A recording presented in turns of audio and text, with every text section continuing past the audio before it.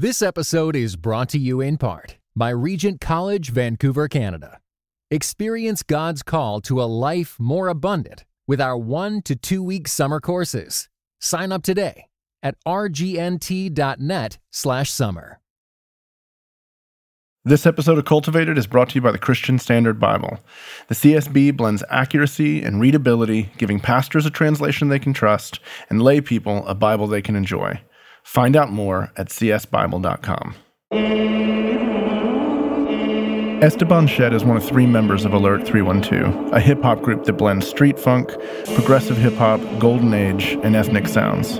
Their tracks are percussive and everything's cut live, so it has an intense energy. They call Chicago home. We're Chicago, Illinois, born and raised, and proud of being a Chicagoan, man. Gold stacks off slave backs, slave trade, cut king's checks. Muscle wars make kings flex, kill other kings with no regret. Enemy and little men make gold plaques of the kings who kill for more cash. To make artifacts for the poor class, build a self-made religion where idols cast. Every single image with the face of man motherboards, Persian sands, heroin on amphetamines. Don't matter the material when we build our dreams. We all kings in our own schemes, scheming for high-rise flyer things. We king our throne till we kill our own, till we dry our bones, till we dead and gone. Ha. So I grew up on the northeast side of Chicago in a neighborhood called Edgewater. I was raised in a solid church, local church there in Chicago, and my father was the pastor, and really was like a lighthouse, I would say, both the church and my household, just comparatively to the neighborhood that we were growing up in. But when I hit like 7th, 8th grade year, you know, the backdrop, it's like, you know, a lot of what Chicago is known for. All of my boys that I was with in the neighborhood started getting into gangs and drugs and mainly just street stuff and also just the hip hop culture around me. You know, being a pastor's kid in the neighborhood was definitely very different from the rest of my guys around me in the neighborhood. At the same time, you know, I looked at a lot of the dudes that were just respected in the neighborhood and all that, and they were respected for all the wrong things, and I wanted that. You know, really, the reality is I wanted that. And so at 15, you know, a young dude, prideful, and really kind of seeing the street life as, man, that's the, in contrast to like a humble shepherd father that I had, which I was, my neighborhood, man, that was incredible to have a father around, much less a father that loved the Lord and was humble and serving his family.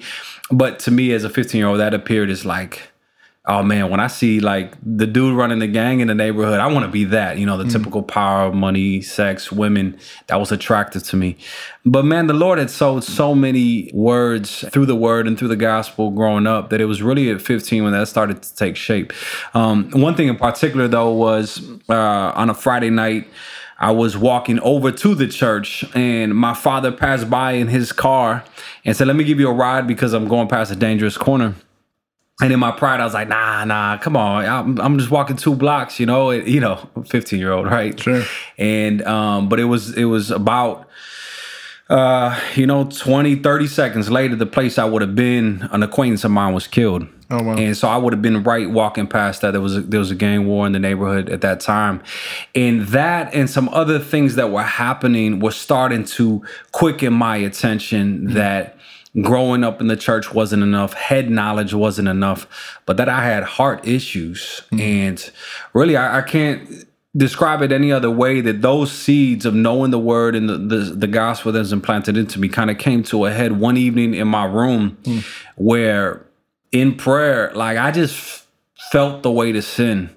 And in prayer, I just started crying out to the Lord. And it wasn't a vision, but there was a picture in my mind of me against God's holy mirror. And just, it was just repentance. It was just, I compared to you and not anyone else, but I compared to you. I deserve condemnation. And specifically because I was dealing with, you know, young guys that were my age and my friends that were getting killed, getting shot. Huh. You know, life was becoming even more real. And I knew that I didn't deserve the grace of not being killed that one night, and saw that as really like, wow, the Lord has given me a chance. And it woke me up to just life and death issues. But that just really highlighted the sin in my heart. And so kind of those seeds from all those years of upbringing came to fruit. And it was like, man, I just understood grace, and the washing that I needed.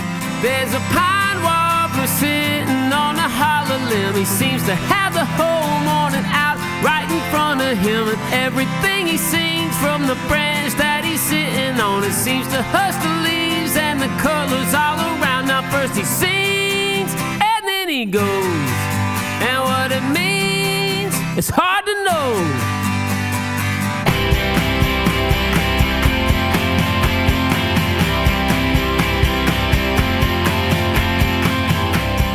You're listening to Cultivated, conversations about faith and work.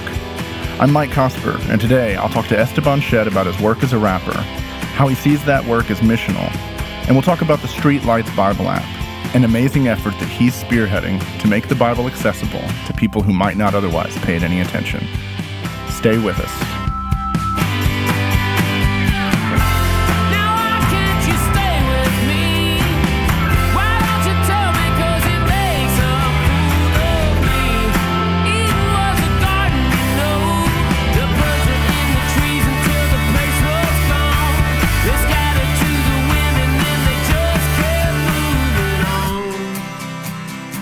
I just started getting into music. I mean, it was kind of all my upbringing, but hip hop specifically was around 5th and 6th grade when I started to hide tapes under my bed of like Nas and all these guys. Weren't allowed to listen to it? Yeah. And my whole world was just kind of open. But it was like the CD, well, it wasn't CDs, the tapes meeting what I was experiencing in the neighborhood. And then I was like, yo, I could MC, man. I love music. And so that's kind of where music started to take shape. But it was after I got saved that I saw music differently from a missional standpoint. There was a big change. So when I met Jesus, instantly it was like, okay, I'm a native of this culture. And I mean, I didn't say it in those words, right? Sure. But instantly I thought, man, I'm going to MC because I want to MC to express the worldview of all that I know from the Word of God and how it applies to social, political, neighborhood issues. Yeah. But man, I want people to know Jesus. And so it became missionally infused and purposed really right away. So 15. So I started my first live hip hop group at 17. What was that called? It was called Poetic Blood. Yeah, Blood of Jesus, poetry. And there was a 7-piece band. And then that carried on even to this day into Alert 312. So throughout the years, I had different groups. What do you feel like shaped your early musical influences? Like, who were you guys you were looking to going, man, these are the guys that are doing it? An interesting thing about that is that me and then the two other guys in Alert 312 right now, we grew up in incredibly diverse parts of Chicago. So Chicago's known for being segregated. The parts that we grew up in were similar to what you would think about if you think about like Brooklyn, New York, right? So uptown Chicago, the northeast side of Chicago is the main immigrant port for everybody.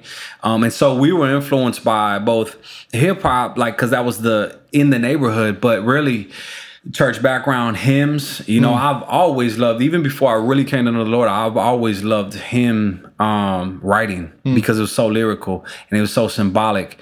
And then, Latin roots and salsa and all that stuff that came through the neighborhood and family ties and all that has really influenced all of our musical upbringing. So it could go from Keith Green to Ruben Blades, who was an incredible salsa writer. If he wrote in English, he would be like, oh, this guy's like Bob Dylan. He's incredible. He was on Fania Records. To definitely MCs, Black Thought from the Roots, Nas, Talib Kweli, Mos Def, like that whole conscious era. Yeah. So that heavily influenced me, like in my my high school days. Yeah. Explain. I imagine some of our listeners won't know what conscious hip hop is. Yeah. I'd love for you to explain that a little bit. Yeah, it's kind of a segment of hip hop history where you had kind of late 90s. Yeah, late 90s. And so you had like, it's kind of termed like the golden era. And so you had kind of a distinguishing factor of like rappers who just spit like street stuff, more gangster rap, things like that. And there was kind of a pushback on that. Not that conscious hip hop equaled Christian spitting, but there was just a moral kind of base to it. Kind of alongside of that, there was a organic approach to hip hop. There was a be conscious of the community and all that. And I mean, it was filled with a good amount of hypocrisy, obviously, too. But it was just more palatable, artistic, hip hop. Political at times. Yeah, political, social. It was just more consciously aware than, you know, sex, money, and drugs. Although it definitely involved that, too, you know. It wasn't a hard line, you know. Yeah. I've always wondered how much of an influence that stuff is, particularly on, like, Christian hip hop, especially right now. Yeah. I don't know. I think about like 10 or 15 years ago, the guys that were doing Christian hip hop I think about like Grits and some of those guys that were around then. Yeah. The feel of what's happening now is much more. There is much more of a consciousness. There is much more of an emphasis on justice and on even in sort of the theological approach feels influenced by that stuff. Yeah. So, The interesting thing about that, every MC on Humble Beast was kind of cut from the cloth of, you know, in our world, there was no Christian hip hop. You know, we came to know Christ and our surrounding was just hip hop. Yeah. And so this idea of this genre of Christian hip hop really hadn't evolved. And so it wasn't even really a term that we wore that much, you know? And then the cross movements and all these kind of came out, and there were good things. Ironically, we just embraced like Jesus has found us. It's changing our worldview. And now we can kind of holistically dialogue. And probably during that time, we identify most with conscious hip hop because where we played and contributed, once again, it wasn't online. It was at house parties, hip hop shows, venues, festivals, block parties, where it was like any and every issue was a phenomenal way to dialogue with people and point to the hope of Christ. So if it's gangbanging and violence, okay, cool. If it's political stuff, I mean, we're from Chicago. Think about it. Like, of course, we're going to be talking about gentrification and corruption and all that. At the same time, we felt like we were taking conscious hip hop beyond that, actually pointing to a hope, not just critiquing culture, but pointing to the hope of Jesus. But yeah, it's interesting now that like I think that trend has kind of come back around. For some of us, it's like, okay, it's nothing new. For other of us, you know, for maybe the general culture, it's like, yo, it has come back around because the gospel is holistic. It applies to every issue of life, as do the scriptures, you know. So But there was never an aspiration for you to be like, we want to be part of this Christian contemporary music scene. That was never even on your radar. No, you know, I think at the core, were you aware of that stuff when you were? Definitely, as like young high school listeners, the first I heard about like people talking somewhat about Jesus and kind of identifying culturally and stylistically with us were like Tunnel Rats from LA. Whereas like we weren't consuming music by going to like a Lifeway bookstore, and that music that we were identifying wasn't really selling there, right?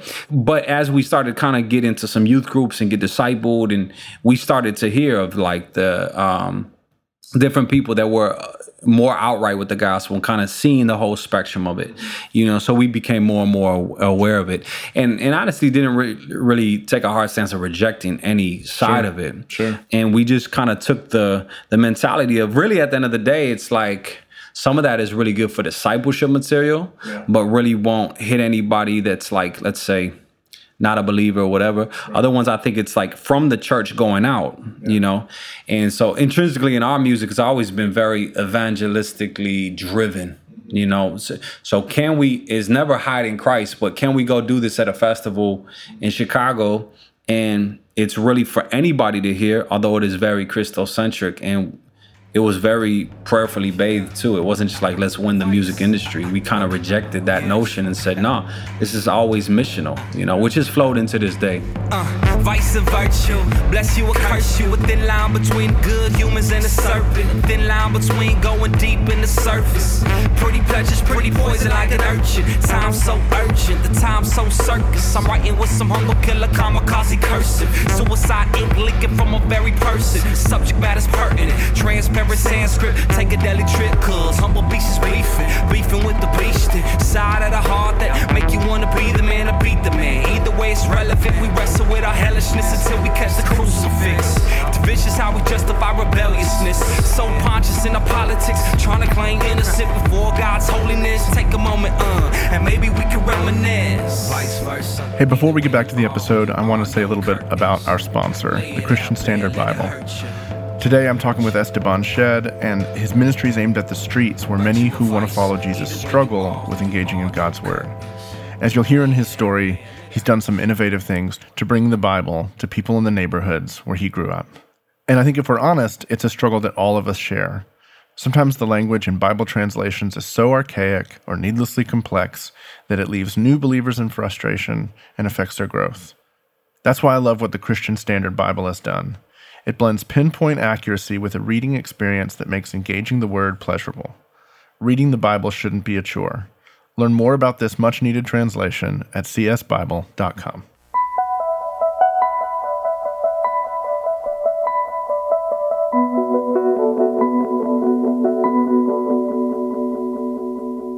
Alert 312 worked hard to cement a place for themselves in Chicago's music scene.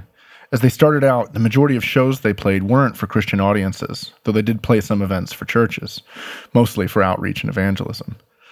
I asked Esteban what it was like to live in both worlds. You know, we got a lot of respect because one thing we valued was do the craft well. So like we didn't fake the craft. The craft was part of our upbringing, but now it had even more potent a message than ever before. It wasn't just about hip hop culture, it was about Christ. To me, then it opened up a whole box of what we could talk about because we had hope to apply to anything we talked about or to lament about, right? And so our response there was overall respect. You know, we had secular management for, if you want to use that word, I guess, for a long time that knew we were Christians, and we would even, you know, be more explicit throughout the songs of sharing our testimony, sharing the gospel. And so whether it was like big block parties or opening up for bigger acts that definitely weren't Christians, there was a respect because of the craft was done well. I mean, at the end of the day, there were times where people are like, but you guys are Christians. And that was part of the rejection. That was fine too. But as far as like, we never wanted to not be heard because we didn't do due diligence with the craft. If they rejected the person, the worldview, the faith, fine. Yeah. But we can still build with you as common artists, you know? So, yeah. Yeah, I think that's a common theme too. There's sort of these two competing narratives, I think, and there's probably some truth to both of them, but there are people who say, okay, we're living in this post-Christian culture. People are super hostile to Christians. So it's hard to break through as an artist in whatever the field might be, writers, you know, filmmakers, whatever, because the culture's against us. Right. But then you talk to other Christians, people who have broken through, and the resounding theme is do the craft well. Yeah. And oftentimes people will just sort of shrug their shoulders at the fact that, well, I know you like to talk about Jesus, but you're also really good at what you do. So go ahead. For one thing, it sounds like you're really rooted in a sense of place. I mean, Chicago is who you are and what you do. And your craft allowed you to kind of sustain a place. There. Yeah. Is that right? Yeah. Part of what you just said with like, how are we perceived by the quote unquote world, or how are we rejected by the quote unquote world, is really, I think a lot of that is found in expectations too. Like we, you know, for better or for worse, and I don't say this applies to all the humble beasts, and I'm not anti-industry, but like I said, in our past, it has always been mission that has really driven us. Even sometimes to say we've probably not done a lot of industry things well, you know, because we just have been like, we see the expectation for us is, yes, people connecting to the music, but we've seen that it goes beyond creating fans. We have really viewed music as collaboration with community. Now, to a degree, you're not going to, at every venue, you're not going to, connect with people in that way. Yeah. But I think when you set up expectations of like, man, it's not just about performing the concert and seeing how people react to the music, but it's about longevity of creating and consistently, I guess you could say, preaching or sharing through the music, that it's formed in our local context and kind of beyond relationships. Yeah. And so not all the ministry is done only from the stage, although I think that's part of it, you know? And so...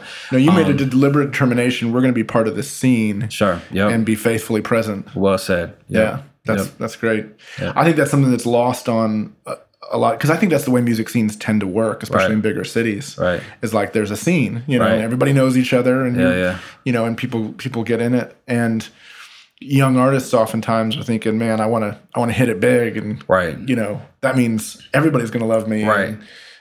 But there's so much I'm sorry. I was going to say, just instead of being faithful to like, well, God's put you in this place and there's all these people here. Exactly. Yeah. And there's where lies this thing of assumption of, am I received or not? Well, how do you know if you're received or not? If like you put out a song online and you get 12 comments that are like, oh, I hate you, you're a Christian. Well, is that the best place to know if people are actually receiving you or not? Well, I think people to people is still some value. I think online has value too.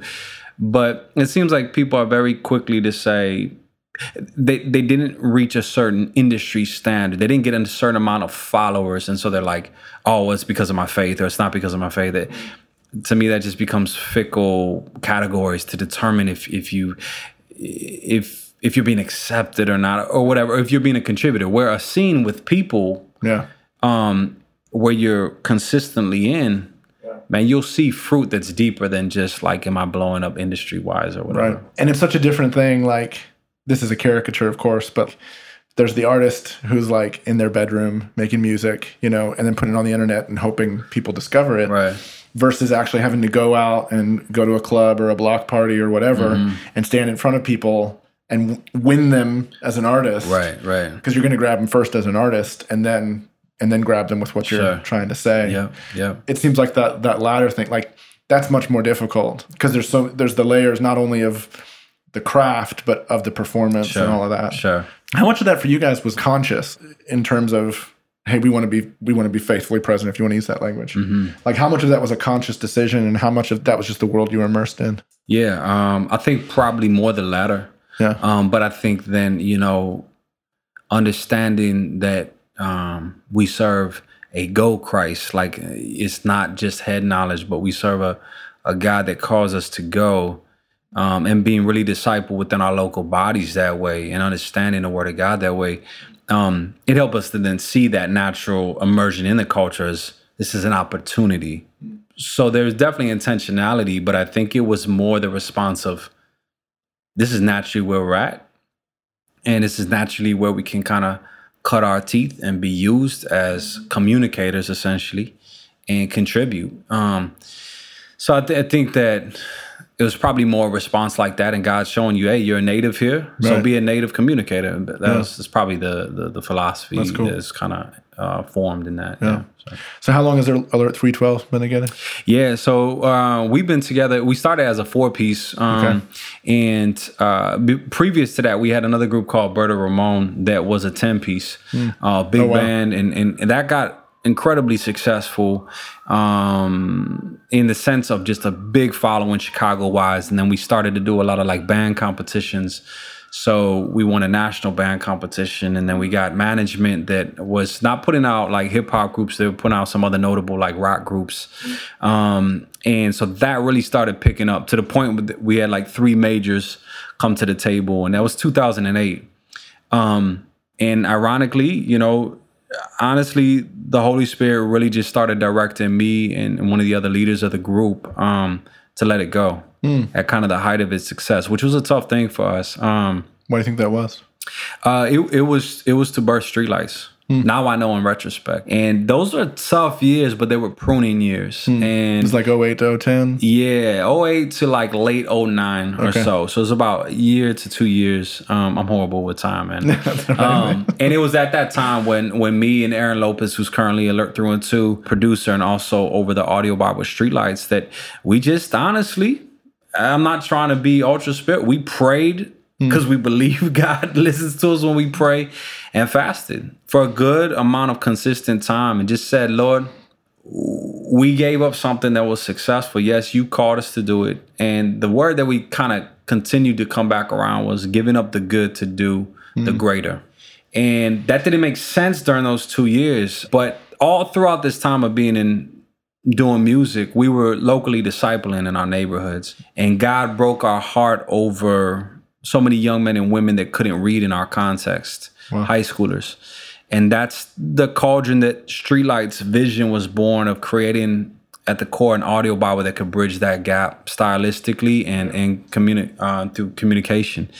So we were praying about this idea at that point. It was just this idea of streetlights, and also continue to make albums to proclaim. We really saw that as a proclaiming ministry. So were you making music during this, like writing and?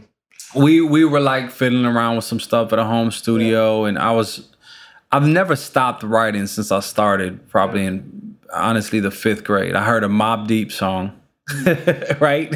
So how the Lord uses crooked sticks, right? I heard a Mobb Deep song and a Nas album, you know, ironically going to a church retreat, right? Yeah. We're in the back and we're like, yeah, bump this whole Christian thing. We're going to listen to, right, these albums. And I could not believe the lyricism. It like grabbed my heart and I was like, whoa, like this is incredible. Right, I just never heard like lyrics like that, and so I started writing them. So I hadn't stopped writing. So tell me, what is it about the lyrics that got you? Like, what when you say lyricism, what do you mean by that?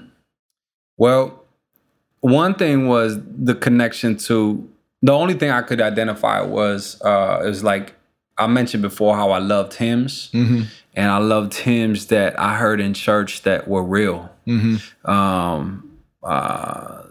There's a fountain filled with blood drawn from Emmanuel's veins. Man, that one line was one I've always been very artistically visual, right?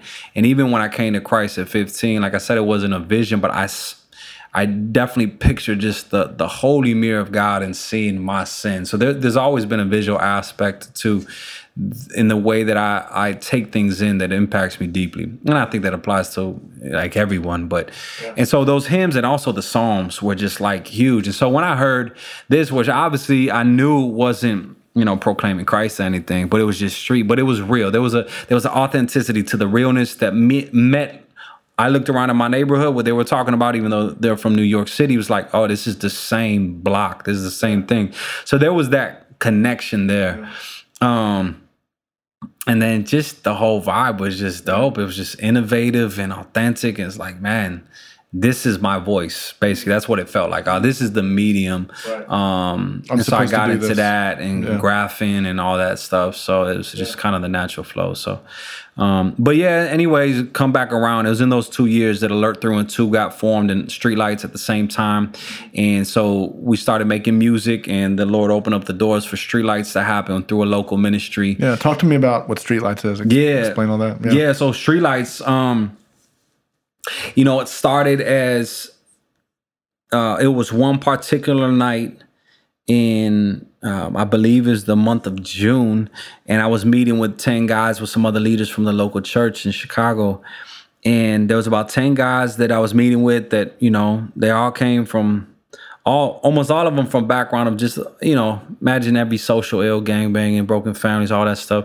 And yeah, we love these dudes. And some of them knew Jesus, we were discipling. Some of them didn't, but they were coming around because they loved us and just building with people. So very local church discipleship. We were in a beat down basement that the church owned.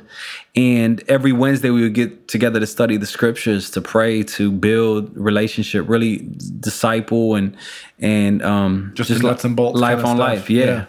But I was burdened because they could receive the word of God if me or another leader was teaching it. But every time we open up the written word of God in that form, there was a disconnection. You know, picture every kind of emotion, embarrassment. I hope he doesn't call on me, shame. I mean, these guys are 16, 17, 18 years old, going to the local CPS, Chicago Public High School, but they can't read. And when you say they can't read, you mean they can't read? So I should clarify that. So some of them could not read. And literacy is usually put out in 4 different categories by like the census that's usually taken. And it's like there's different levels of reading and reading comprehension. The lowest 2 levels is where I would characterize majority of these young men. So when I say like 6 to 8, they definitely could not read long, vast portions of scripture and just digest it and take it in and tell you all about it, right? Which when you're studying the Bible, you're working through verse by verse.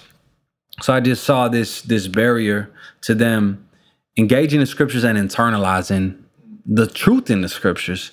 And so I went home because all of them would come in with CD players at that point, right? And they were just like me. They were taking in all this hip hop, and then I was like, man, these dudes are made in the image of God. They have phenomenal minds. They just have a lack of education, lack of upbringing, no parents teaching them how to read and all that.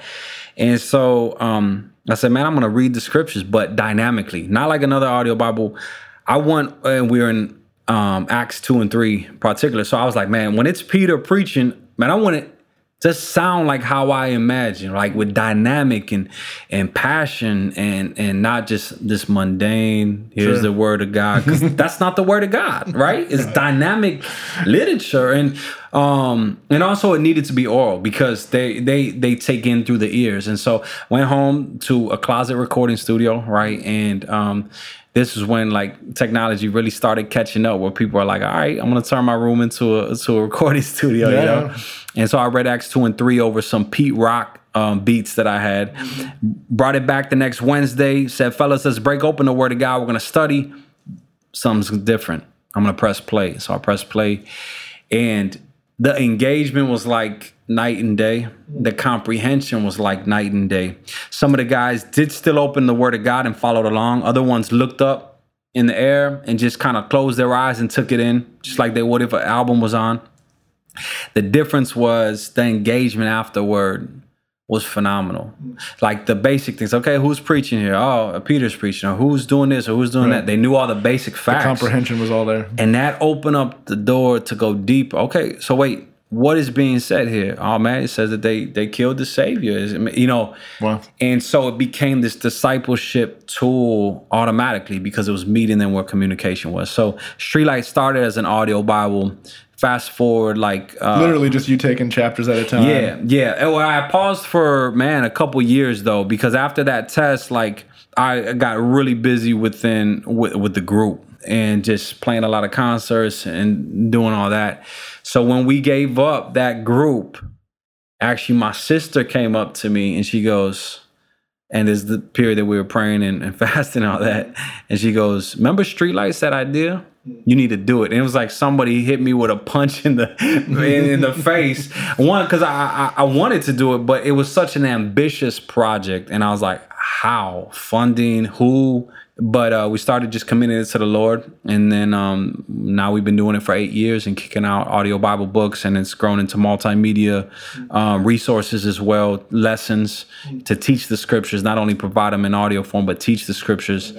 And then Humble Beast has been intertwined in that thing since really about the first year, since I started doing it in about 2009, 2010. Yeah. Streetlights just recently finished recording the entire New Testament. You can get the whole thing for free, streaming it through their app, the Streetlights Bible app. Ephesians chapter 1. Greetings from Paul.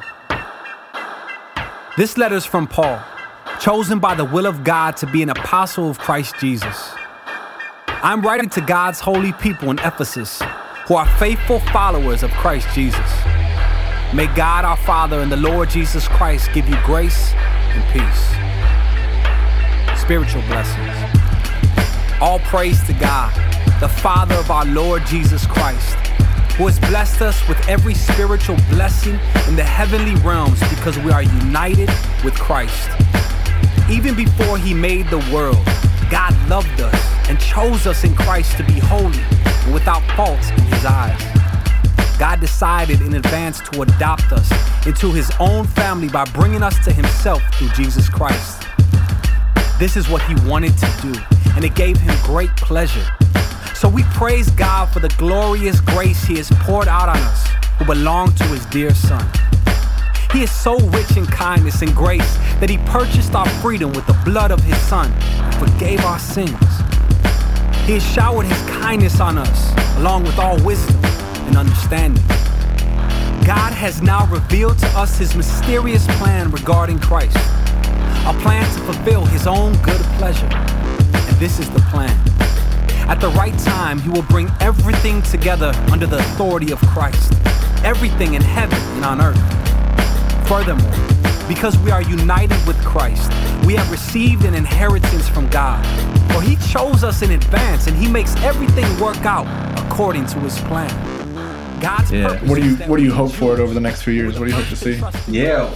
What we hope to see, we'll also be doing another English version. Most likely it's a reader's version in NIV, but it's specifically for ministries that are ministering in like prison systems and all that. And that's like a 3rd grade reading level. So it's really accessible to be understood. And then we'll be releasing soon because we came out with an app. And the Streetlights app it really was a game changer because there was no download process. Yeah. And so, you download the app, but then you're getting all the releases right there. And so in that, there'll be a second phase of that will beef up the multimedia teaching. And we'll be starting a devotional lane called Corner Talk. And the idea behind that is in the same ethos as the audio Bible, but it's like, let's say, Desiring God or the Gospel Coalition, or, there's so many great teachers that you and I, as educated people, can take in, and we've been discipled, and we can think through, and we are edified by so much great teaching. Corner Talk is the idea of that needs to reach the corner in a native tongue, right? And so it's really multimedia teaching geared toward real specific, like the 19-year-old.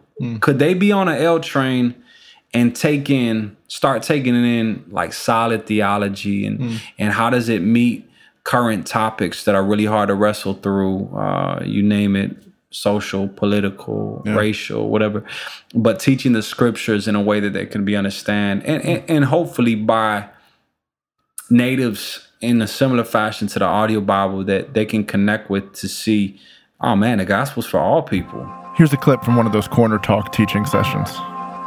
Jesus said to the people who believed in him, "You are truly my disciples if you remain faithful to my teachings, and you will know the truth, and the truth will set you free." "But we are descendants of Abraham. We have never been slaves to anyone. What do you mean you will be set free?" I tell you the truth. Everyone who sins is a slave of sin. A slave is not a permanent member of the family, but a son is a part of the family forever. So if the Son sets you free, you are truly free. Yes, I realize you are descendants of Abraham, and yet some of you are trying to kill me because there's no room in your hearts for my message. I am telling you what I saw when I was with my father, but you are following the advice of your father. Our father is Abraham. No, for if you were really the children of Abraham, you would follow his example. Instead, you are trying to kill me because What's going on, everybody? Esteban Shed here. Welcome to Corner Talk. In this series, the I Am series, we're going to confront Jesus and take him for his own words. So we're in the book of John. It's a famous gospel, and it's one of the most intimate gospels that almost like paints a picture of all the different angles of who Jesus is. And the beautiful thing is the brush that paints that picture is his own words. And so Jesus wants to take us for who he is. He's not afraid of that. And throughout all human history, people have been fascinated with this person, the Son of God, who he claims to be, but he's also a human. And in particular, the stories that we're going into aren't really starting from his birth, but they're starting from a place where he's a 30-year-old human man in a city, like so many of our cities, the city of Jerusalem and the surrounding areas, and he's interacting with people that may have a different cultural background than us, but they're still people. They got problems, they got issues, they got sickness, they got anger, they got self-righteousness, they got communities that are hurting. And so when you read John, the Gospel of John, you're reading who Jesus is and how he interacts with real people in a real city. This is why it's one of my favorite Gospels, and traditionally it's been one of the most powerful books of the Bible because it gets you right into Jesus' world and who he says to be. So, welcome to Corner Talk, man. It's always the job of the church to contextualize. And so we always have to really work hard in saying, look, we know that the Holy Spirit does the work inside of a person, including us. And yet he's called us to be communicators. And how can faith come without the message bearers and getting in a place where it can be understood? And so that's going to have challenges. And, even this... Because you're making it available for free, right? For free. So it's like eliminate the barriers, not only educationally, but fiscally. And and just get it out so that people can have it and use it and spread it freely. That's the reason it didn't exist before, right? Right. Like, it's sad to say it, but like, well, there wasn't money to make from it. Yep. So it took somebody going out of their way to say, well, I'm gonna make it happen, whether there's money for it or not. It's been a walk of faith the whole time. I believe it. But because what you're talking about is not cheap to get done. No, not at all. Well, talk to me about Alert. So that starts around 2010, kind of kicks off? Yeah, 2010, and we started as a 4-piece band. We've always had a live musical bend to us, and so then it became a duo on good terms. It was just easier for me and Aaron Lopez, who's also on Streetlights, to travel, perform, and create. And now it's a trio because we added who was in our previous groups, and he's been on the Streetlights team, Lauren LaLuz. He's a phenomenal percussionist. So our setup, man, I mean, we love old meets new. So we have old taste where we love everything from the 70s and live music and live authenticity, where it's this mentality of take 2 sticks and some mud and make the best thing you can, because it may not always be good, but it's gonna be authentic, and just the authentic sound of live instruments. So that's really dictated a lot of our sound, a lot of percussion meets new, right? So like beat machines and MIDI instruments. So that's kind of dictates our sound now. So it's 1 MC, 2 percussionists, a lot of live players on the album. Yeah. So it's cool, man. It's very soulful. Beautiful, belly full, life's wonderful. Phenomenal, heart full, life's wonderful. Joy overflow, joy overload. Overall, let's go, let's go, let's go. Beautiful, belly full, life's wonderful. Phenomenal, heart full, life's wonderful. Joy overflow, joy overload. Overall, let's go, let's go, let's go. Sun, moon, stars, green eyes, and green planet. Sunrise, rooftop, ultramagnetic. Reality, only he could ever have invented. Only I'm a tenant, no owner, no credit. Touch, taste, see, and feel the sweet presence. Divine fingerprints left on every single letter. Smile from my firstborn, thoughts of my creator. Work, play, resting every day to do it better. Life's first step and every chance to discover. All shock and love of ones we will remember. Past, present, future to the last endeavor. This the first scene, glorious forever. Since you asked us to kind of express who we are, I think a big, like, if you looked at our theology, art, music, whatever outflow, man, there's contentment in being missional with your art. We don't want to demonize industry, but I think, man, when you become a new creation in Christ, the whole paradigm for everything in life changes. And people have their different opinions in Christendom about this. I think where we land is this, that I think when you submit your gifts, no matter what they are, physical, spiritual gifts, and you say, I'm going to serve a king, our main, I guess, mantra would be, you're going to accomplish much more greater, in-depth things for your scene, your friends, your family, your kids, with whatever your expression is. And the industry of God opens those doors, whether it's term CCM or it's term or just the general market or whatever. I think that is where contentment and in art lies, and in knowing that you're submitting what you've been given to the person that's created the good works for you to do. You faithfully do those things to create them. And then I do believe if your heart is mission, he's going to open up a lot of doors to share them. It may not make you the biggest thing in the world, but I think that in kind of the same retrospect, this might be, people might roll their eyes at this, but this has been my story, kind of dipping my feet in all different lanes of industry or whatever. But I don't think that you can really truly serve fame and profit at the same time as missional. And so our heart, man, with Streetlights and Alert 3 and 2, Humble Beast, whatever, in our opinion, in our humble opinion, is, man, if artists would become missional under the Great Commission, we could meet this digital age with prophetic truth in a dynamic way. But I think it takes a lot of dying to industry methods and means that really lift yourself up, your profit and your career. Those things may come and they're fine, but they're like subservient, to the missional call. So I think that overall, when we talk about arts and ministry, that's not to be cliches, but that really is our prayer and probably the model that we try to strive after in all our endeavors.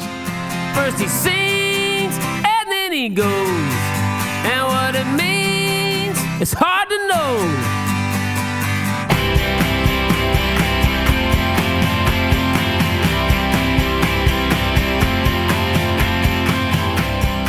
Thanks to Esteban for sharing your story. Alert 312 has a new record coming out in just a couple of months, so keep your eyes open.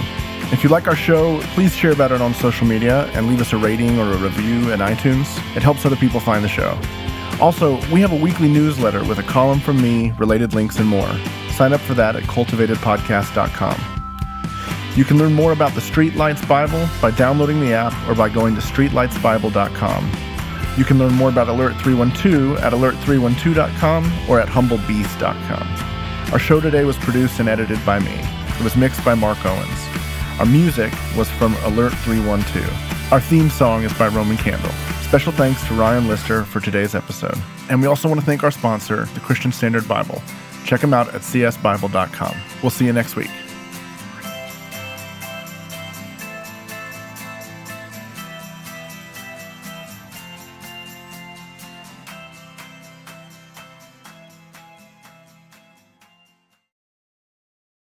This episode was brought to you in part by the Enneagram and Marriage Podcast, an outreach dedicated to bringing joy, strength, intimacy, and purpose to couples seeking growth. Be sure to visit enneagramandmarriage.com to find your chemistry together again, or for the very first time.